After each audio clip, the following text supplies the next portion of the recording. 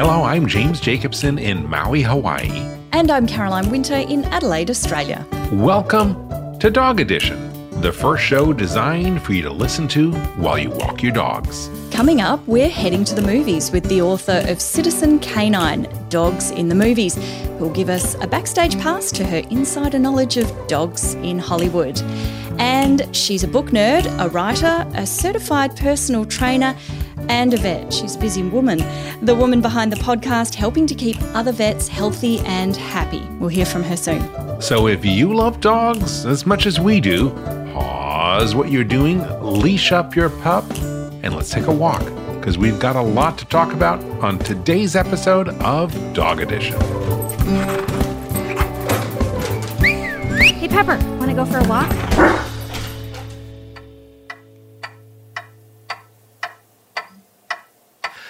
Let's take a visit over to the hydrant and talk about time. I do want to talk about what happens at my place at 4:45 p.m. every afternoon. So 4:45 specifically. Specifically, 4:45. Precisely. On the dot mostly. And as you would be very happy to hear, Jim, I'm usually sitting at my desk writing about dogs. Of course I am. Mm-hmm. But every day at almost exactly that time, the same thing happens. Well, I assume you're thinking it's time for a Foster's Ale or whatever you all drink down there. And Blaspheme. No, what happens at 4:45 every day, Caro? Well, I am more than sure that Harvey can't read the time, as smart as he is. But it's like he has an internal clock that goes off every day at 4:45, and that's him telling my husband and me to down tools, stop working, and go to the park to play fetch. I think that makes total sense because I read a book years ago, I think it was 2011, by Rupert Sheldrake, who wrote a book called Dogs That Know When Their Owners Are Coming Home. And he is this Cambridge-trained scholar, and he talks about something called morphic resonance, and it never really caught on in the mainstream. But basically, he says that dogs, like other creatures, have the ability to sense things that are inexplicable, like when their owners are coming home or 4:45, and the quality of evidence that is required to back up that thing, because most scientists and veterinarians think that's a total bunch of bunk, is so overwhelming. But I kind of think Harvey knows what he's talking about. So is it kind of like a sixth sense? I think that's a good way of describing it. They have this sense, they have this morphic thing that they can tap into, that creatures can tap into and know when their owners are coming home or when it's time to go to the park at precisely 4:45, etc. Yeah. And so would that account for, sometimes you hear about dogs, how they can feel a ghost or see a ghost. Mm-hmm. There's been a lot of talk about that previously. Would that play into this idea? I think so. We need to reach out to Rupert Sheldrake and see if he'll come on our show someday. But yes, I think this is all connected to that sense that dogs are, they have a developed brain, at least developed enough to find those weird things. But not all scientists agree with Dr. Sheldrake. No, they don't. So, Jim, I'm going to take you to some research, which I think you might find interesting and probably have a few ideas about on your own. And it's really kind of the opposite about what we've just talked about then. So, Dr. Kristen Waller is a vet, and she also works for Hills Pet Nutrition. And she's got some ideas about why this time thing exists or how it exists. So she says that dogs definitely pick up on our daily routines as well as our verbal and non-verbal cues very, very well. And that actually leads us to the perception that they have an internal clock, which is what I basically believe Harvey has. Okay, so let's dig into this a little deeper from the veterinarian's perspective as opposed to from Dr. Sheldrake's perspective.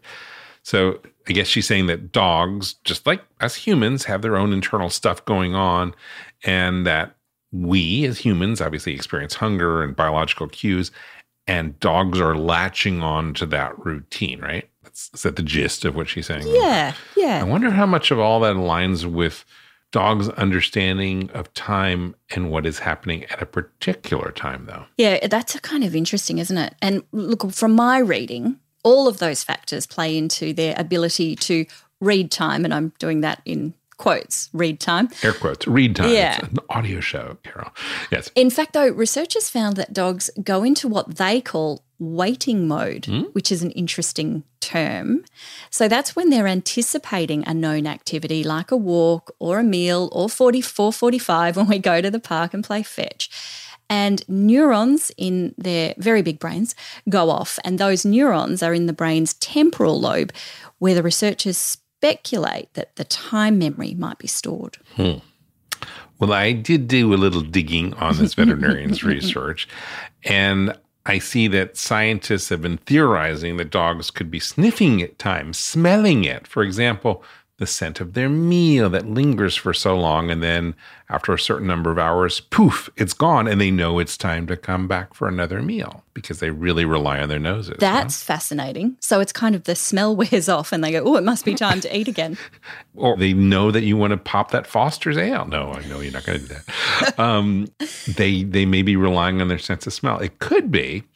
And what about repetition? Now, surely they must get into some of those time cues from doing the same thing over and over and over and over again on a regular basis. Yeah, you're absolutely right. It's those habits, kind of back to the routine that you were talking about earlier, plays a part for sure. Like, as researchers are pointing out, dogs are like little furry robots. And if you feed them promptly at 6 and head out for a walk promptly at 7 every day, well, then they begin to anticipate when it's close to 6 or 7 by what's happening in the home. Also, which is something I hadn't thought about, but the light or the shadows outside, they can tell that, it's sunshine or it's nighttime, and other cues around the place, like if they're hungry or they have to exercise or go to the toilet. So all of those things come into play. Or if the neighbor's coming home or cars on the street or all sorts of environmental cues, well, that makes sense. So really, there is a little bit of connection between what Dr. Woolner from Hills says and what Dr. Sheldrake say, that really, dogs have a lot of cues that they're picking up, and maybe it's not all sixth sense. Mm-hmm. So we can kind of be happy in the middle ground, but we will try to have a further discussion of this because I think it's fascinating to get deep into how doggies think, and at least think for a moment that maybe there's some more depth than just, they're using their nose. But we'll continue this in the future. We're going to take a break, but we will be right back. You're listening to Dog Edition.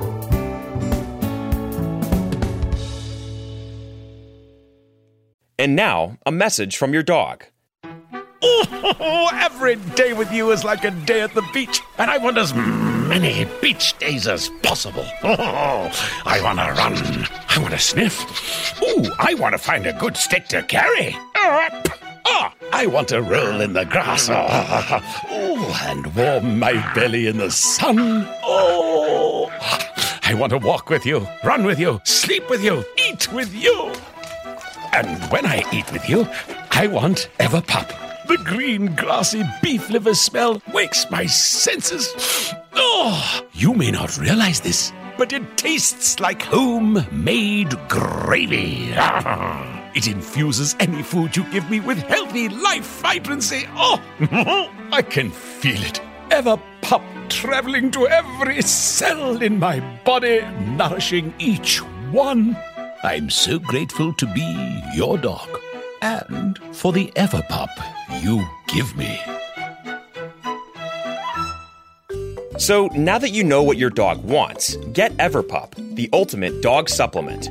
Everpup is available in select pet shops and on Amazon. But to get the best price possible, join the Everpup Club at everpupclub.com, where you'll get your first jar for just $8 with free shipping anywhere in the U.S. Go to everpupclub.com and use the discount code DPN. That is everpupclub.com. Everpup, every day. Welcome back to Dog Edition, and we're heading to the movies with the Dogs of Hollywood and Pan Lawrence and you, Jim.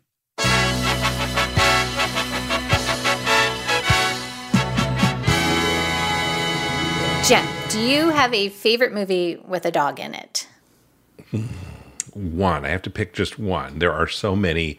I would actually have to choose a movie that I saw recently. Well, when I think about it recently, it must have been a little bit more than longer ago than recent, because I was on an airplane and I was watching this movie and tears were streaming down my cheeks. And the flight attendant was like, "Are you okay? Are you okay?" And I was like, "Yes, it's just a movie." I was watching The Art of Racing in the Rain, which is an amazing film. It is highly recommended. I like these tearjerkers. But what about you? What movies do you like? Oh, I cannot watch movies with dogs in them at all. What? I cannot. I can't. I just can't. Here's why. And decisive end. So that is my dog Pepper, and he absolutely cannot stand to see another dog on the screen. Kanga is the same way. They just, and horses too. You know why? I did a little research on this. Oh, tell me. Here's why. Because in the old days, this didn't used to be a problem. But in the old days, we didn't have high definition television, and their eyes are just, they really can't discern all of that movement in the old fashioned TVs that we grew up with.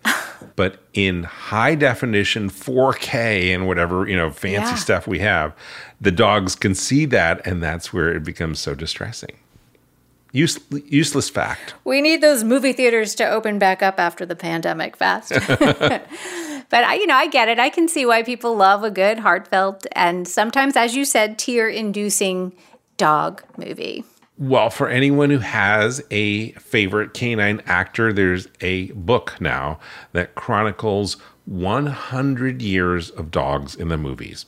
I recently spoke with the author, Wendy Mitchell. See, I wrote the book as a tribute to real dogs, real acting canines, and that's what I wanted to honor. See, now a book I can embrace. It won't make Pepper bark. Wendy's book is full of behind-the-scenes stories of movie shoots and industry tricks for getting movie star dogs to, act. Of course, I think dogs have emotions. And I do think sometimes you're really capturing those on screen. And sometimes they're just looking at a piece of meat. Like on the set of the movie Marmaduke, there's a scene where the dog needed to look at the humans in a direct line of sight. And here is how they did it. They would give the actors sunglasses with a little piece of meat. The meat was wrapped around the middle of the sunglasses, and the dog looked longingly at it. I mean, talk about your method acting. Imagine the, emotion they could have evoked with that Lady Gaga, her famous meat dress. Remember that? If they had all the actors in a meat dress. Oh my God, yes. I love that. I'm sure the dogs would go for that as well. Do you remember the movie Cujo back from, I think, 1983? Oh gosh, yes. So that was my first real introduction to anything Stephen King. And that movie terrified me as a kid. Especially, do you remember this? Especially the scene where the dog is frothing at the mouth and trying to get into the car. Well, now you can feel some sympathy for the St. Bernard that played Cujo in that scene.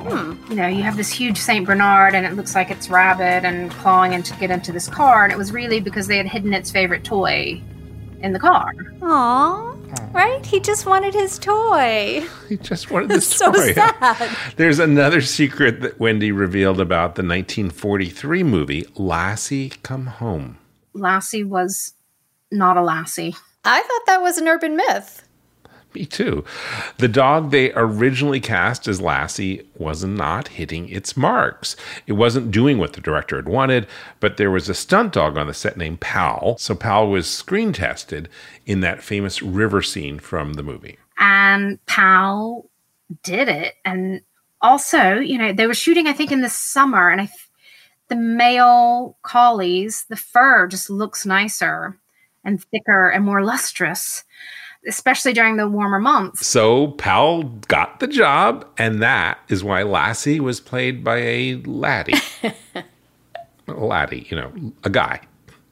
Trainers who worked with these canine actors know exactly how to bring out the best performance by letting them play out their own personalities. Wendy talks about a scene from the movie Marley and Me with one of the 22 canine actors who, over the 13-year screen life of the dog, play the role of Marley.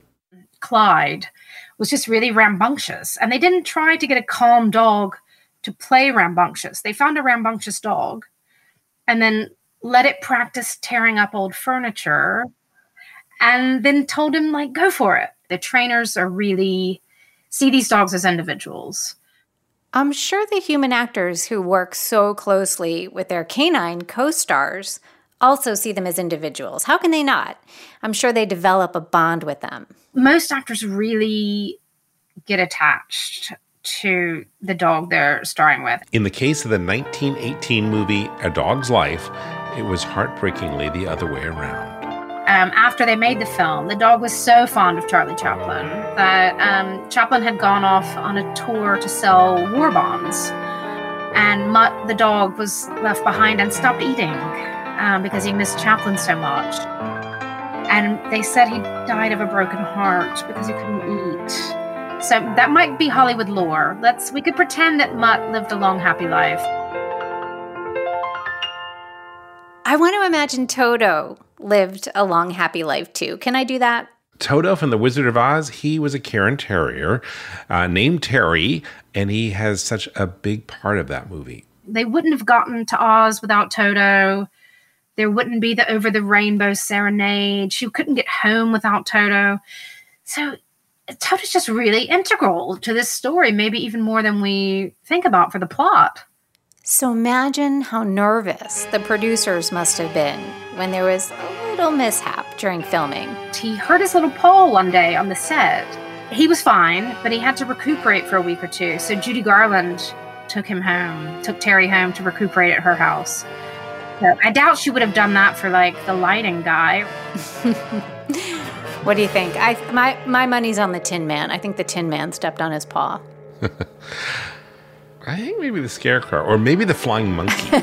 Well, okay, any and all of them would make Pepper bark if I watched that or any of the dog movies we talked about today. In Hollywood, Mr. Rooney, we create. We create not only pictures, but actors and actresses as well. We create and mold them. We even try to mold hoofers.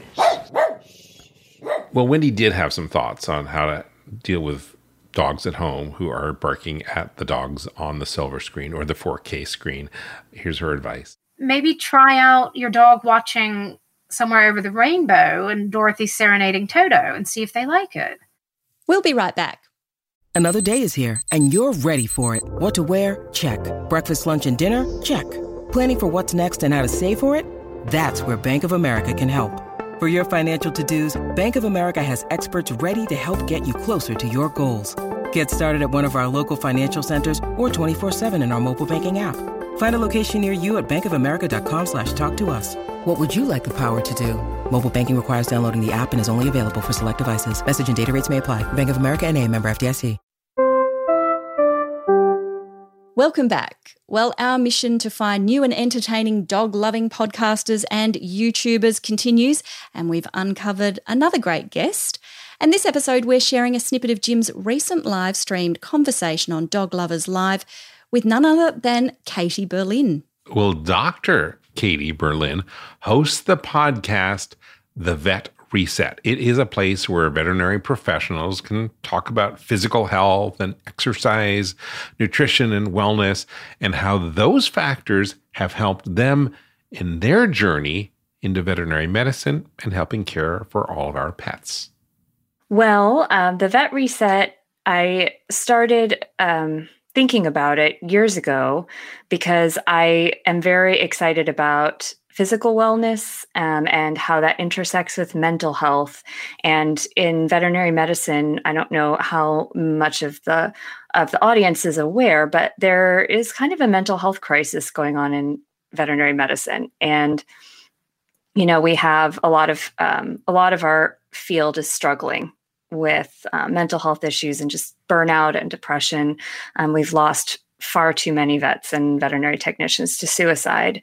And so this is something I'm really passionate about, but I feel like physical health and physical wellness plays a key role in preventing those mental health crises as much as we can, you know. What was the thought process? Because to come out and do a podcast that really focuses on the mental health aspects and tolls of veterinary medicine, what was that like for you? the vet reset, what I wanted to do was, I don't believe in putting on rose-colored glasses or putting a positive spin on everything, because there are some things that just, they aren't going to be positive no matter how you look at them. But what I felt the need for after a few years in practice and feeling really burned out and just feeling the weight of all those things already as a young vet, I felt the need for hope and the idea that what I was doing day to day and my experience day to day, that A, I was not alone, and that B, I could change it, that I would have the power to change it. And I have to say that the biggest thing that gave me the confidence to change my day-to-day life in the profession, and also to encourage others to do it, and to take more enjoyment from my work again, is physical fitness. And I wanted to share that, and I wanted to talk to other people who had made similar discoveries. And so the one thing I ask all the guests on the Vet Reset is, what's your reset moment? And everybody has something, that moment where could be 6 months a moment, or it could be one, bolt of lightning, but there's always something that makes them say, I've got to do something different. I can't go on like this. And then they do it. How do you grow your audience among veterinarians? Who are your primary listeners? Probably my friends. That's how it always starts, right? Yeah, exactly. But I'm also very lucky to have been in a community called the Uncharted Veterinary Community, where there's a lot of kind of doers and shakers in there. And so I actually ended up meeting a lot of people that way who are also connected and into social media and doing their own podcasts and things like that. And so they've helped a lot, because they will share also, and they'll listen and tell their friends about it, and they know everyone. So it's definitely true that networking matters when you can do it. But occasionally I'll get a message from a stranger who just says, hey, I'm really glad you said that thing, because it's what I needed to hear today. And those mean so much to me. And you can watch Jim's full Dog Lovers live stream with the Vet Reset's Katie Berlin as part of our stream series at dogloverslive.com. And that is about it for today's episode. I want to thank you for bringing Dog Edition along with you on your walk today. If you're looking for other things to listen to, well, check out my show, The Long Leash, with James Jacobson. Yeah, well, that's a good name. And we have some great conversations there. There is a link in your show notes to that podcast. Yeah, check it out. It's fantastic. And on the next episode of Dog Edition, staying with the movie theme, we speak to the man behind the beautiful film, The Art of Racing in the Rain. That's one of my favorite films. It's a tearjerker. Bring the tissues. And remember, Dog Podcast Network is for dog lovers by dog lovers, and that means we want to hear from you. So why not leave us a voicemail or an email? But you can leave us a voicemail by going to dogedition.com and clicking on the little blue microphone icon, which is located on the bottom right of every episode page. We really want to hear what you have to say about our show. Also, we are looking for correspondence as we continue to grow this podcast and Dog Podcast Network. So if you are a content producer or a journalist or a podcaster or an audio storyteller and you love dogs, well then check out our 101 Dog Stories contest with over $15,000 in prize money. And follow Dog Edition in whatever podcast app you use to listen, and leave us a review. And check the show notes for links and information about the guests in this episode. I'm Caroline Winter, your resident newshound. And I'm James Jacobson. Again, I want to thank you for listening today. On behalf of all of us here at Dog Podcast Network, we wish you and your dog a very warm aloha.